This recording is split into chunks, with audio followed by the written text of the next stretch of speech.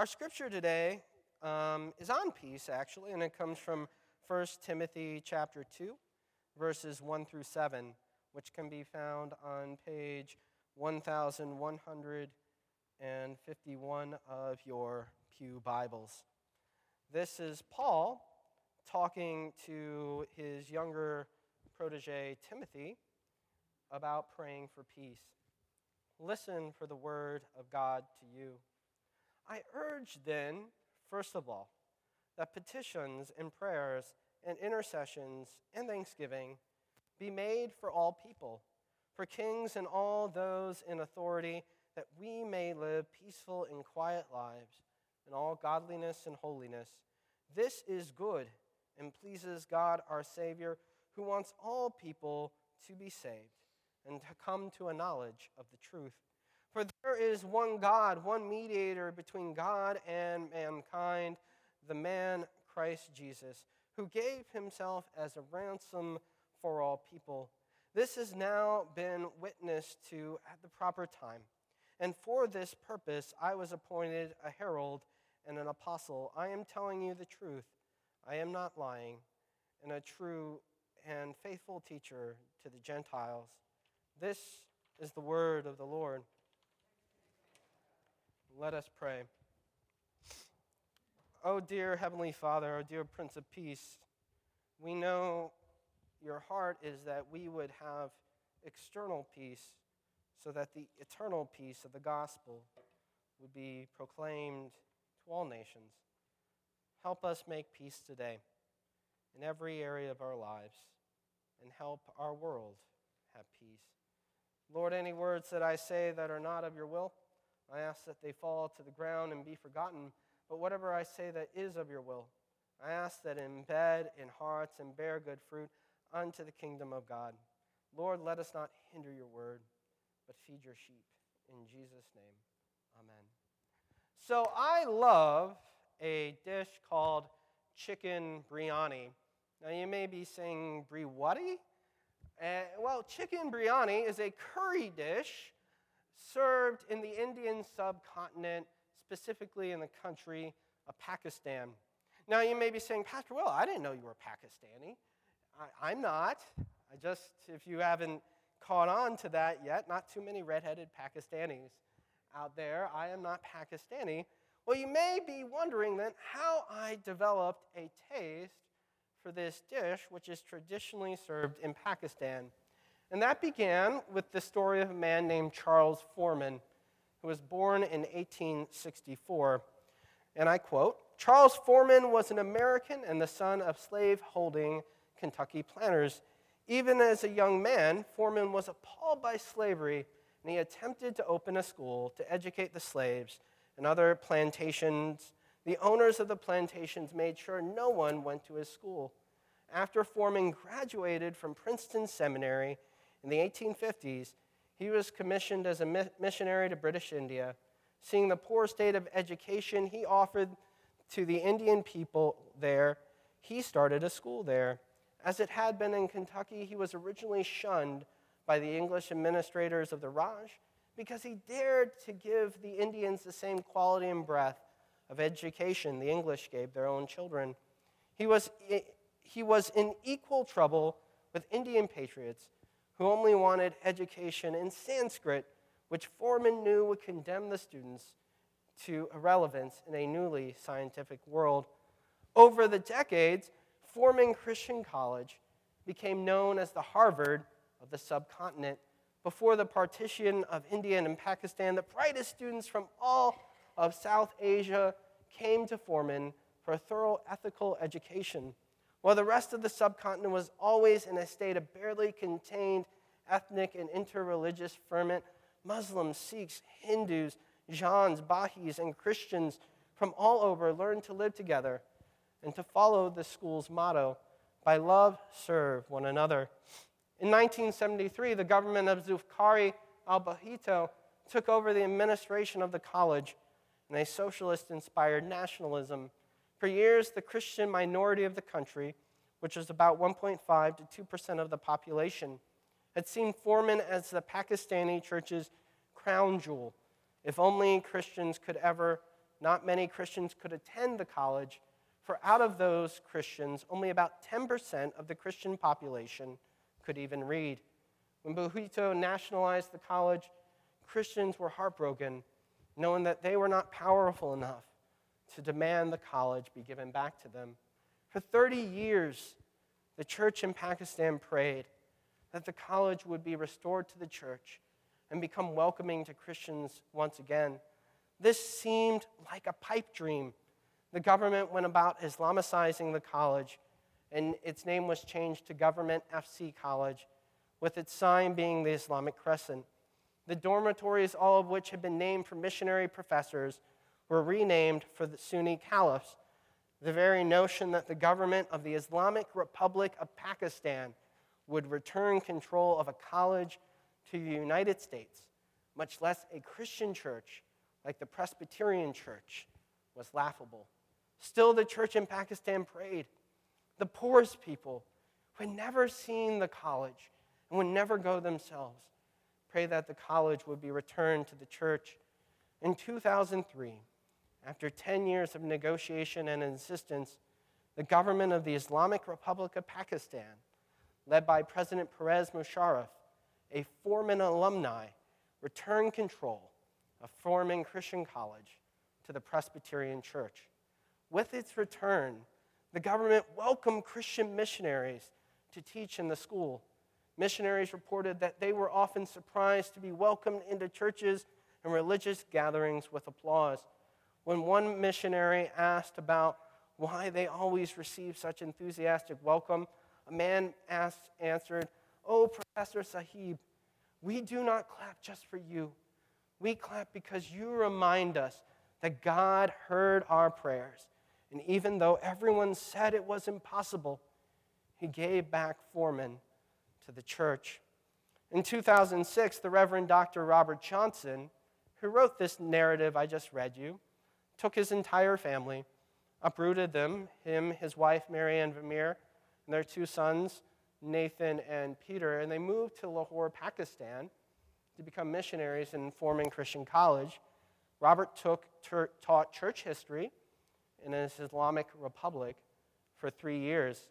He returned to Richmond in 2009, where he told his story at a seminary chapel in which I attended. Being very impressed by it, I thought, maybe he'd be willing to give me a job. Robert gave me my first job outside of seminary, my love for biryani, my love for the world, and of course my love for NPR. If any of you have disliked or appreciated that stories, you can blame Robert for that. First of all, then I urge that supplications and prayers and intercessions and thanksgiving be made for all people. Pakistan is not exactly known as a peaceful country by any means, nor a country where Christians have anything like power. Yet because the church taught rather than complained, because the church loved rather than feared, because the church prayed rather than despaired, the church in Pakistan was given back her jewel, Foreman Christian College. And I believe in that story, and in our scripture today, there is good news. When we offer peace prayers, the gospel will bring eternal peace to the nations. The good news is you can help bring peace, the scriptures say, with your prayers. What types of prayers we are to pray? Well, we have 3 points today: the types of prayers we are to pray, who we are to pray for, and the results of those prayers. You're going to have to excuse me, I'm getting over a cold. First, the types of prayers we are to pray. We are to pray several different types of prayers, as Scripture says. The first is supplication. This means praying with desperation. Imagine if tomorrow you didn't know where food would come for your family, or if you were about to be kicked out of your house. This is the type of desperation this word is talking about. When you have no other option, you cry out to God. And what this scripture is saying is we're supposed to do that for people we don't even know. The next word is intercession. While we are desperate, we are not orphans. Because of Christ, we have been given an inheritance. We have been declared sons and daughters of God. Well, God hears all prayers. The Scripture tells us He hears the prayers of Christians in a special way. We are able to approach His throne for mercy and grace, not just for ourselves, but for the nation. So while we are desperate, we are not beggars. We don't have to beg. Finally, we are to pray. This word means to bow down before God and worship Him. Because God owes us nothing. Why does bargaining with God not work? Because God already owns everything. You can't bargain with God. As the Westminster Catechism says, the chief end of man is to glorify God and enjoy Him forever. The heart of prayer, the most honest and contrite prayer ever prayed, was perhaps prayed by Job after his family was killed and all his possessions were destroyed. He said, "The Lord gives, and the Lord takes away. Blessed be the name of the Lord." That is the heart of prayer. And that is the prayer, the heart we are to pray for the nations. Well, who are we to pray for? We are to pray for all people, especially those in high authority. As the book of Philippians says, we are citizens of heaven, and God desires that all people be saved. We pray for external peace so that the gospel can bring eternal peace. We pray for external peace so the gospel can bring eternal peace, because it's hard to preach the gospel when laws like blasphemy laws will get you locked up for it. That being said, we also have to pray that we don't define an entire nation based off the most negative elements of the society. As Scripture says, give honor to whom honor is due. Our heart should be the heart of Foreman Christian College, a heart of hospitality to those who don't believe, that they may also live their lives in peace and quiet. When we have power, that's how we should treat others, because that's how we would like to be treated. We are to pray for kings and high officials of every nation. But God doesn't necessarily have a type of government in mind in every nation, nor does He have a utopia in mind. He just wants us to be able to live our lives and our faith in peace and quiet. Well, to end this story, I wanted to read another story about the church in Pakistan, which comes from the Episcopal Church, from Dr. Carolyn Carson, who's the postulant of the Diocese of Louisiana for the Episcopal Church, telling about the church's attempt to build peace in that nation. And I quote, "One must keep living. Such simple yet powerful words are uttered by many Christians I meet in Pakistan the day after the Easter bombing in Gulshan-e-Iblab Park in Lahore. The absence of freedom of speech, the realities of inequality, and the constant fear of violating Pakistan's blasphemy laws are everyday tensions. Many Christians have been killed, buildings set on fire from mob attacks because of these laws are regularly misused. 20-foot walls, assault weapon security on every corner, barbed wire everywhere. These are regular sites for schools and libraries and stores and hotels. Then suicide bombers are expected to bring despair that does not cease. Every Muslim and Christian alike must look over their shoulders and live in constant fear of Taliban attacks in other places.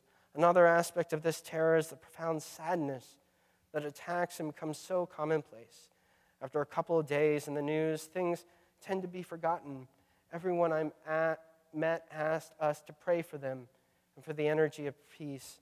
While the Diocese of Peshawar is one of the most hostile anywhere on the borders between Pakistan and Afghanistan, and encompasses a region where there is not any civil law, Anyone who comes to them is welcomed as a child of God. The Diocese of Rouen in Lahore mimics this in time where terror attacks are rising. The Diocese of Rouen provides education and health care in outlying parts of Lahore, rehabilitation programs to thousands, and pastoral care to thousands.